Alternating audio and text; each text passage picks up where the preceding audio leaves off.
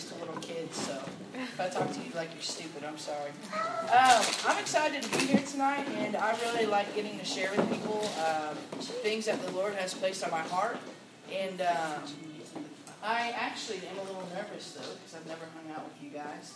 And I was praying and asking the Lord what He had for this week, and this recurring thought kept coming up, and I was like, I don't know about that, Lord. That's a little negative. That's not very encouraging. And then it got brought up last night at a dinner I was at again, and I was like, okay, I hear you, like maybe.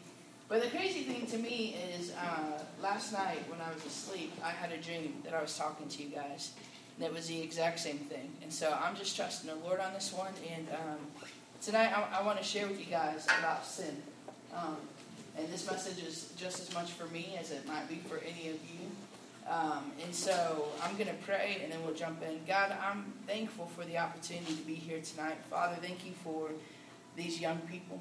God, thank you for their stories. God, thank you that you are the author of their stories.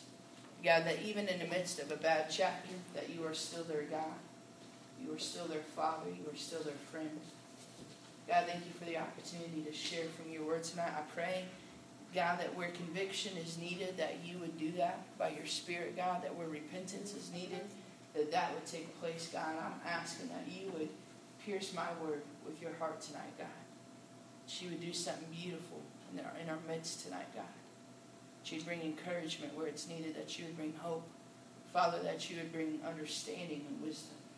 God, may we walk out of here different and better because of you and your word. In Jesus' name. So we're talking about sin tonight, and that's like this ultimate negative, black, doom and gloom word, right? Like, you say the word sin, and everyone kind of shrinks up, and they're like, oh, crap. Maybe I shouldn't have said that in a church. People panic, and it brings about all these negative feelings, right? And nobody wants to talk about sin, but I'm telling you, I think it's the one thing that is killing us as a church, and it's killing us as a generation. So before we fully jump in, the question is this: what is sin? Sin is anything that goes against the Word of God, point blank. Lust, lying, stealing, impurity, greed, jealousy, unforgiveness, murder, bitterness, pride. The list goes on and on. Everyone has a particular sin that they struggle with, if not multiple. Sin is a physical expression, an outward thing of a sick heart.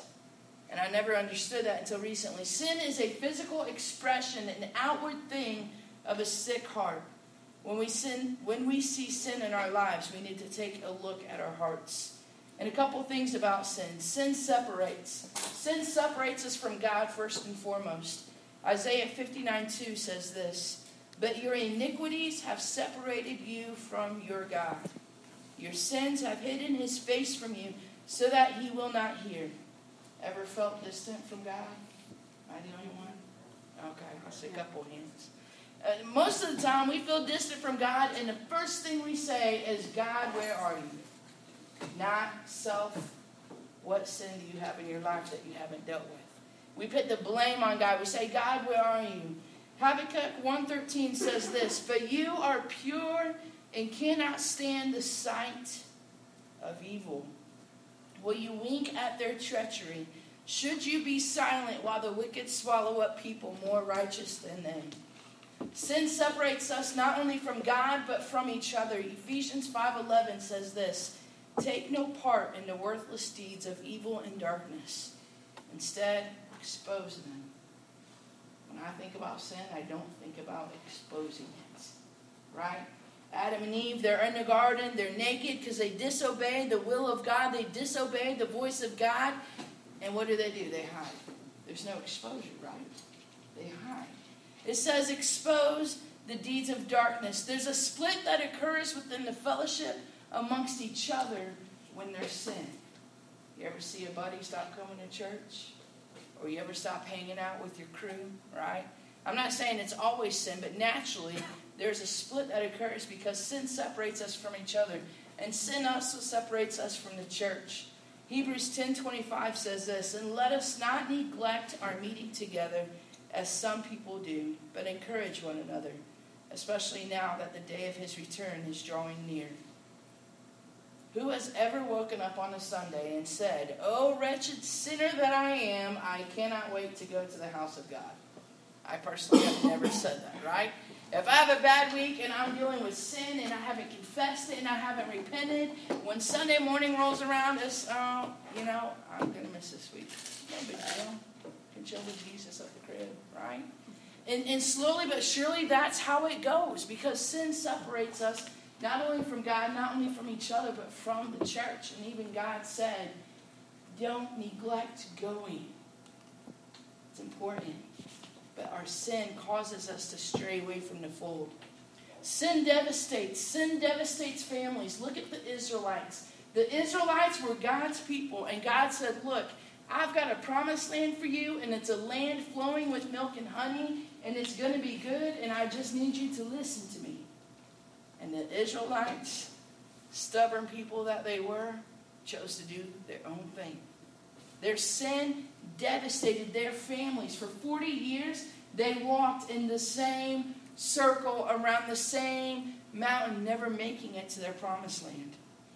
At least not for a long time. Sin devastates dreams. Young people have dreams of going and doing great things. Next thing you know, there's a baby in the picture. There's a whatever. There's an addiction. There's a hang-up of some sort. I'm not saying it's not possible to live your dream if you have a child out of wedlock, but I'm just saying your sin interrupts your dreams. It devastates your dreams. Sin devastates churches. Has anyone ever known someone in leadership at a church who had a major falling out of some sin?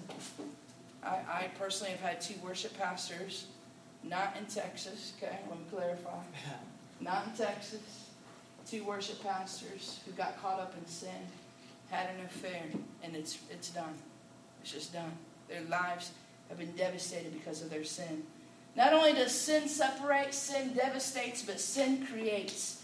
Sin creates chaos. God told Jonah, I want you to go to these people and I want you to tell them about me. Jonah's like, wait a minute. I'm not so sure I'm signing up for that package. No, thank you, sir. I'm actually going to take a cruise.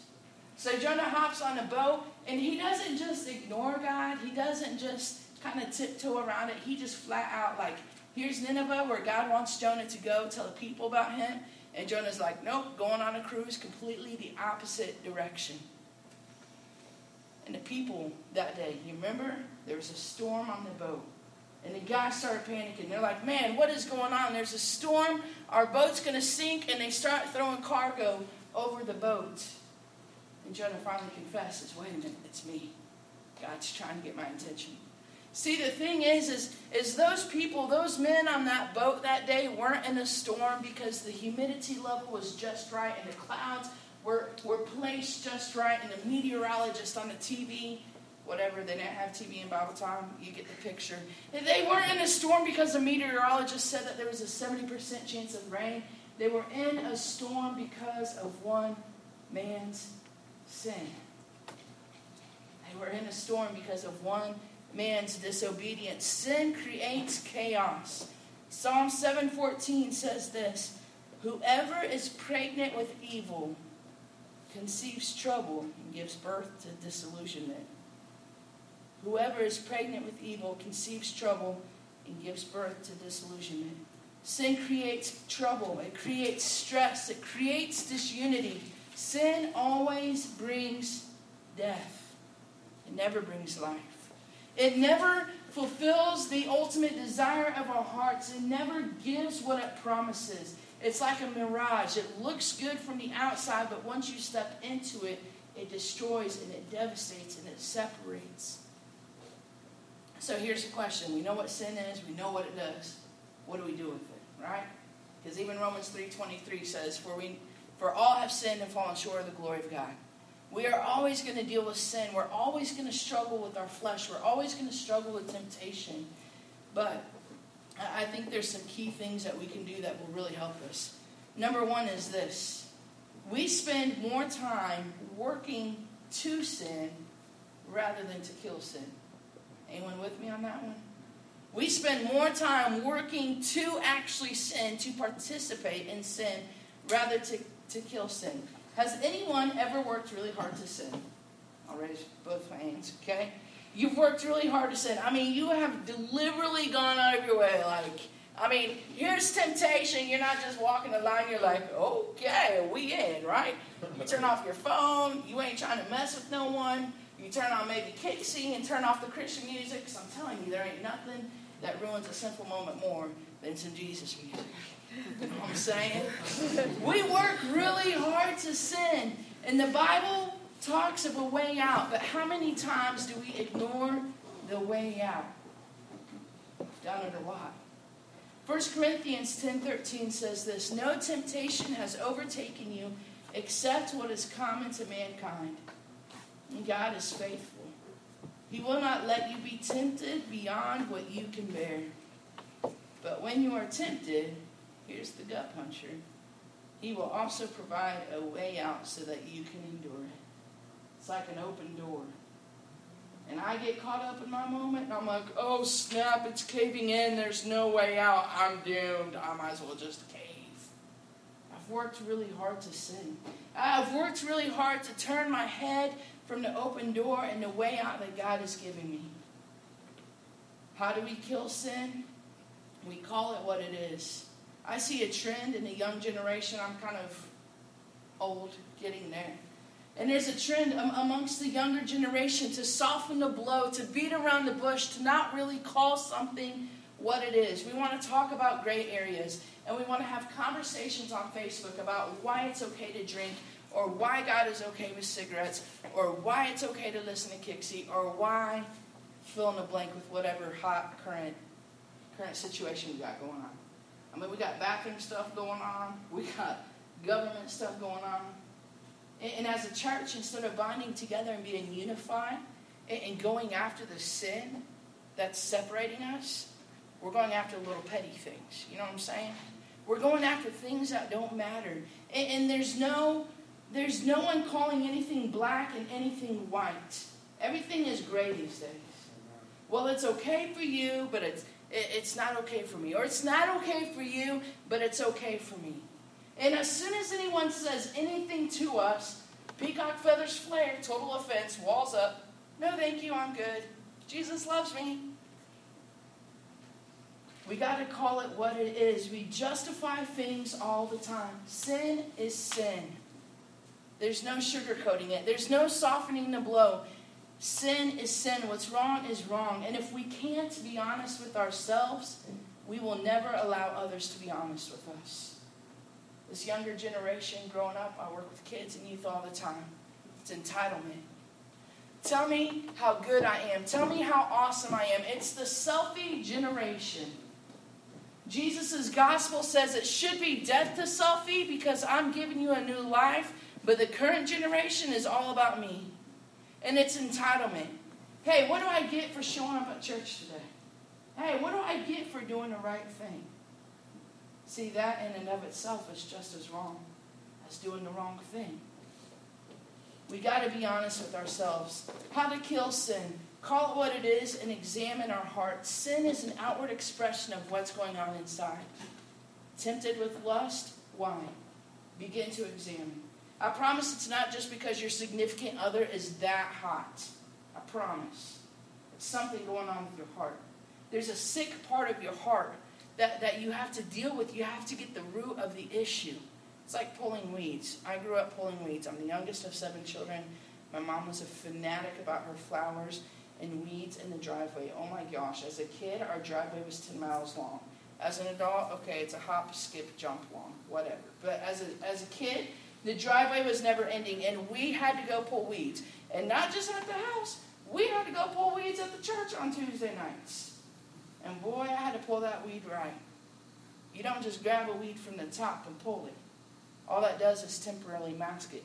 You get to the root of the weed. You get down as close as you can, and you twist and you pull the root up. And oftentimes when we deal with sin, I don't know about you guys, but man, I get tired of repenting about the same stuff. Y'all ever get tired of that? I mean, you can only say the same repentant prayer so many times. You know what I'm saying? It's like, hey, God, here I am again, and you already know, and man, I don't really know how to say I'm sorry. Because at this point, it doesn't even feel real. We got to get to the root of these things. The sin in our lives, you got to get to the root, whatever it is. Addiction, lust, jealousy, all of it is a physical expression of what's going on the inside. Throw on the e-brake and stop in the middle of your sin. Totally ruins the moment. I get it. I'm there with you. But stop. Why are you doing what you're doing? Why are you about to do what you're about to do? If I'm honest, in my times, because of something going on in my heart, I feel hurt. I feel rejected. I feel alone. I feel stressed out. And somehow I think smoking a cigarette is going to take care of it. Well, Tara, it's not. Been there, done that. But we have to get to the root of the issue. A lot of times we exchange the truth of God. This is a run-on sentence. Forgive me. Here we go. Follow me. We exchange the truth of God for a lie of the enemy. And we work really hard to find an answer to combat that lie, resulting in sin. Let me give you an example. The lie is this. You're worthless. God's word says you're chosen. You're loved. God knows you. God sees you. God loves you. He counts the hairs on your head. He's got your name spelled correctly on the palm of his hand. But the lie is you're worthless. Nobody loves you. So you could receive what God's word said is true. Or we can be like, oh man, I'm worthless. Everyone hates me. So then as soon as someone from the opposite sex shows any amount of attention, we're all in. Right? We're all in. And it becomes like bait on the hook, and then it becomes an unhealthy relationship. And then next thing you know, one thing leads to the next, and we're caught in sin. We've worked really hard to sin. And when we look for our own answer to a lie outside of God's word, it always results in sin. Always. But isn't it amazing how dumb we can act sometimes? I'm like, oh my gosh, I totally believe this lie. I'm like, I got to find an answer. I got to find an answer. This can't be true. And I'll spend all of my time and all of my energy looking for the answer in the world.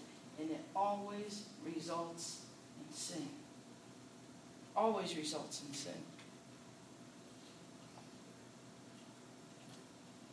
God has given us everything that we need. We just choose to disregard it. Isn't it crazy how easy it is to scroll on Facebook for 20, 30, 40 minutes, watching the same stupid cat trick video, but we can't pick up the word of God? I'm talking to myself. Isn't it funny how it's so easy to just listen to Kixie because it's got a great beat? Who cares what the word says? But next thing you know, one decision, one thing after the other, it's a trail.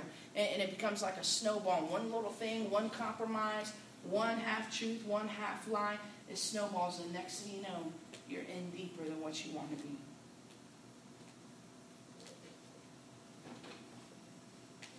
I remember going to a Bible college. I went to college in Lincoln, Illinois. And I accepted Jesus into my life when I was 8 years old. At 11, I told him I'd give him my life to do ministry. I thought that would mean being a missionary in Africa and wearing really ugly skirts and eating really gross food. But it turns out that means me being in San Angelo for a short time. And I went to Bible college to learn about Jesus because I was going to change the world. I was going to tell the whole world about Jesus. Nothing was going to stop me. And it started with one compromise. It started with one cigarette, one friend. Nearly 10 years later, I'm high every day. I'm drunk almost every day. I'm living in my car. I'm failing college. And I am so far gone and removed from this God I once knew and loved. My life was out of control. Part of my brain was fried. I don't remember things.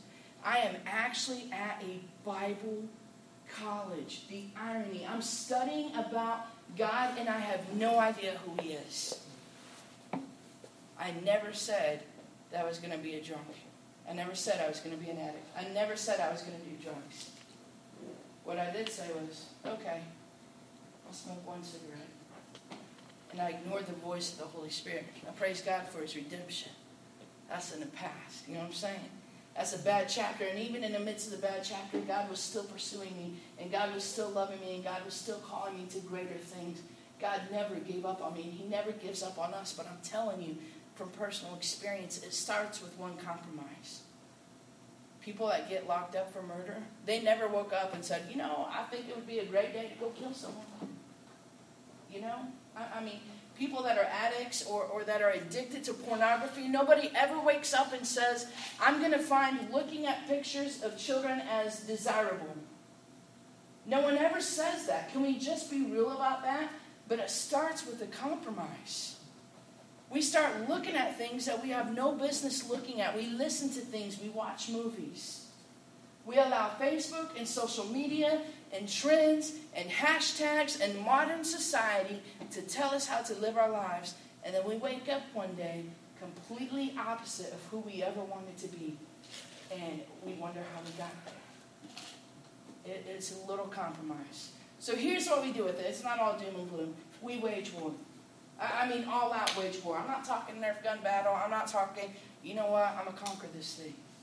No, we wage war, because the reality is, as much as there's a God who loves us and who calls us to greatness and who calls us by name and who knits babies together in a womb, and the Bible says in Psalms that when God breathes, he puts the stars into the night sky and he calls each star by name.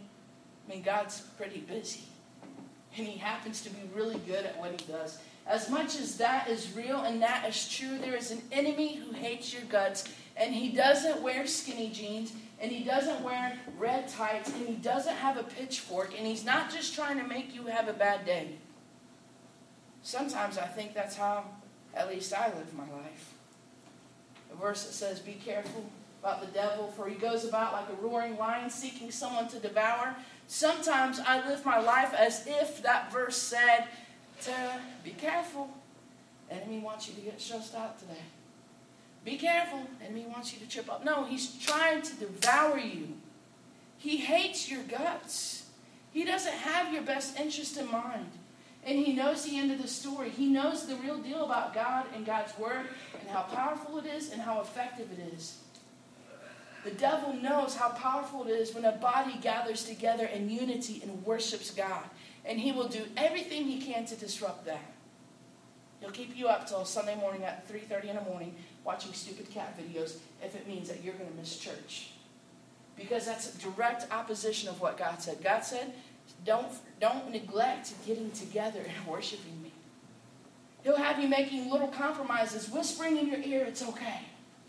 How many times have we said this? Well, at least I'm not murdering someone, right? Well, guess what? If you told a lie today, that's just as bad as murder in God's eyes. It's all the same. It's sin. It's ugly. And the reality is that Jesus paid too high of a price for us to keep playing around with our sin. There are lives that hang in the balance. ISIS. They are literally killing people, cutting their heads off. Because people profess the name of Jesus, and we want to sit in America and justify and talk about gray issues and why this is okay or that's not okay. We've been playing battle with our sin instead of waging war. Indifferent to sin, you'll be overcome with sin. It's what the word says in Genesis 4:7. You will be accepted if you do what is right, but if you refuse to do what is right, then watch out. Exclamation point. I'm a word nerd. I like reading. When there's an exclamation point, pay attention. Sin is crouching at the door, eager to control you, but you must. Not you should. Not it'd be a good idea to. Not you might consider this. It says you must subdue it and be its master. Colossians 3:5-11 says this. Put to death, therefore, which to my understanding, that's one of the very few times in Scripture where it says put to death. Put to death, therefore, whatever belongs to your earthly nature, sexual immorality, impurity, lust, evil desires, and greed, which is idolatry. Ouch. Because of these, the wrath of God is coming. You used to walk in these ways in a life you once lived. Past tense verbs, ed, life you once lived. But now you must also rid yourselves of all such things as these: anger, rage, malice, slander, and filthy language from your lips. Do not lie to each other, since you have taken off your old self with its practices and have put on the new self, which is being renewed in knowledge in the image of its creator. 2 Corinthians 5:17, therefore, if anyone is in Christ, the new creation has come, the old has gone, the new is here. How do we kill sin? We wage war. We call it what it is. Sometimes, well, all the time. The Bible says that we should walk by faith and not by sight. I don't know if you've ever had a bad day and you just feel down on yourself, like you can't do nothing right, you know. The Apostle Paul said, man, I always do what I don't want to do, and I never do what I want to do. Ever had one of them days? Sometimes you got to speak by faith what's not true until it is true. You got to speak these scriptures over yourself in the midst of your sin when you're repenting.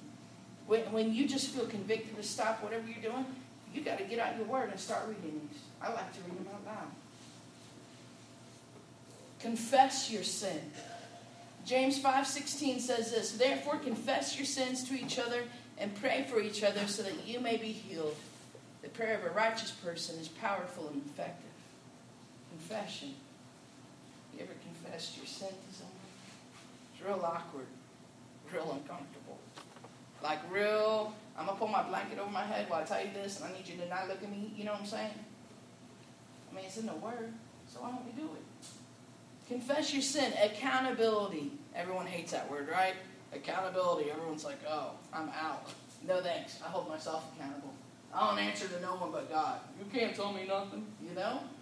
We hear it all the time. Accountability. Same gender and accountability. Listen, boyfriends and girlfriends don't need to be holding each other accountable. If you struggle with drinking and your buddy struggles with drinking, y'all do not need to hold each other accountable. What are you going to do? Hey, I'm holding you accountable. You better be there tonight for beer time. Right? Accountability. Who is in your life sharpening you? Who's asking the hard questions? Who's checking in on you? Who are you being real with? And if someone's asking you the hard questions and you're not being honest, then that's on you. That's not on them. Everyone needs to have an accountability partner. At least one.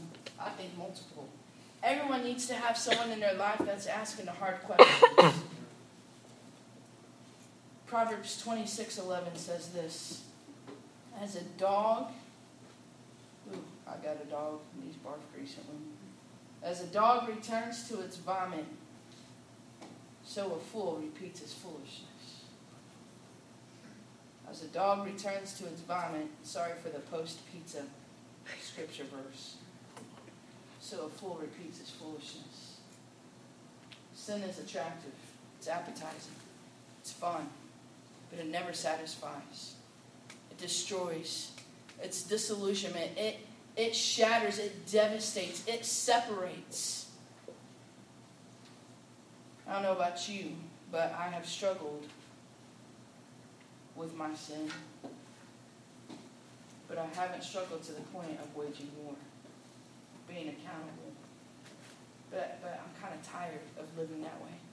I'm kind of tired of trying to justify why something's okay. And I don't know about you, but when I think about sin, I can think about the fun of it, or I can think about the justification of it. Oh, it's okay, Tara. It ain't that bad. You're doing better than where you were 10 years ago. But then I read that verse. Like a dog that returns to his own vomit is the fool who repeats his folly. Tired of being a dog that returns to vomit. You know what I'm saying? ISIS is literally cutting heads off of people. Murdering children. And we're just returning to piles of vomit. I know it feels heavy and I know it feels negative. I'm just trying to be obedient to what the Lord said. But I think it's time for us, myself included, to wage some serious war. I think we've been fighting the wrong things. We've been fighting each other, you know? Like, man, people know what's wrong with them. They don't need you to point it out. People know that their outfit don't match. You don't need to make fun of them about that. People know that their hair looks stupid. You don't need to clown about that. People know that they don't have much to bring to the table when it comes to the kingdom of God. Because sometimes we see other people and we see their gifts and we're like, oh man, I wish I could be that. You know? We got to build each other up. We got to love each other. We got to see past The difference is we got to see past the failures and the shortcomings. We've got to wage war, and we have to fight for each other. We have to fight for each other. As quick as you are to hold someone accountable, as quick as you are to point out the faults in someone, you should be that quick to love them and to serve them. You are not better than anyone. You're not worse than anyone. We're all in this together. We all sin. We all fall short. But it's time to wage war. I think we're getting closer to the end time. And there are lives that hang in the balance. There's lots of people right here in San Angelo who don't know Jesus Christ. And you might think, well, it doesn't really matter to me. It's not worth it to me. It has to be. If not for the sake of yourself and your own heart and your own soul, for the ones around you. Sin hurts. Your sin, your disobedience could be causing a storm for someone else on the boat, just like Jonah. And I believe that God is calling us to rise up and to stand together and to wage war. You don't have to fight someone else's sin. You got to fight your own. But you can't do it alone. The enemy goes after those who stand alone. That's why it's so important to be together, to be in fellowship, to be here on Thursday nights, to be here on Sunday mornings. That's why it's important to be honest and say, you know what? I am struggling. I'm having a hard time with this. And loving each other through that, praying each other through that. I'll close with this. There's a verse in the Bible. I don't know where it's at. I'm sorry, it's not in my notes, and I'm terrible with references. But it says, who are you to pick out the speck in your brother's eye when you yourself have a log in your own eye? I think we've been a bunch of speck picker-outers in the church. And it's time we start hauling off some logs. Get your own tail right. And you stand alongside your brother. Men, you be brothers to each other. Ladies, you be sisters to each other. And you stand together. God, thank you for tonight. God, thank you for the incredible price that you paid. God, that you see us past our sin. God, that when you look at me, you don't see a wretched sinner. You see your daughter. You see a friend. God, that when you look at these brothers and sisters, you don't see brokenness and failure. You don't see rejection and hang-ups and habits and addictions. You see friends. You see world changers. You see history rewriters. God, forgive us, forgive me for the times when I've played with my sin instead of waging war. Forgive me for the times that I've dismissed the incredible price and pain that you paid on the cross for the sake of my comfort and my convenience. God, forgive me for the times when I would rather be comfortable in a comfortable chair at church on a Sunday morning and grumbling about a song that's out of key or a sermon that's boring when there are literally thousands who are losing their very heads because they love you. God, forgive me for the times that I've caused shipwrecks in others' lives because of my disobedience. God, would you come in and cleanse us? Would you purify us from the inside out? And just as David in the Psalms wrote, restore unto me the joy of your salvation. Give me clean hands and a pure heart. Let me not lift my eyes to another. God, for those in this room who have idols in their lives, idols of self, God, idols of their own possessions, their own success, their own skills and gifts, their own trophy boyfriend and trophy girlfriend, their own bank accounts, their own academic success. God, shatter those. Let you, Jesus, be their only God. Clean up house. Begin in me, God. Clean up shop in my life. Uproot every evil, wicked way in this place, God. May we be a people who are pure, who stand together, who fight together. May we be a people, a generation, who pursue holiness above fame, who pursue your word above Facebook, who pursue the things of you and the things of your heart above our own desires. God, thank you for loving us. Thank you for forgiving us. God, I thank you that the old has gone and the new has come. God, may we honor you with our lives in every way. Give us courage to be vulnerable. Give us courage to be real and to confess. God, I pray that confession would be a regular thing in this group. God, that you would just do that. And God, that you would bring about a great healing. God, we love you. In Jesus' name, amen.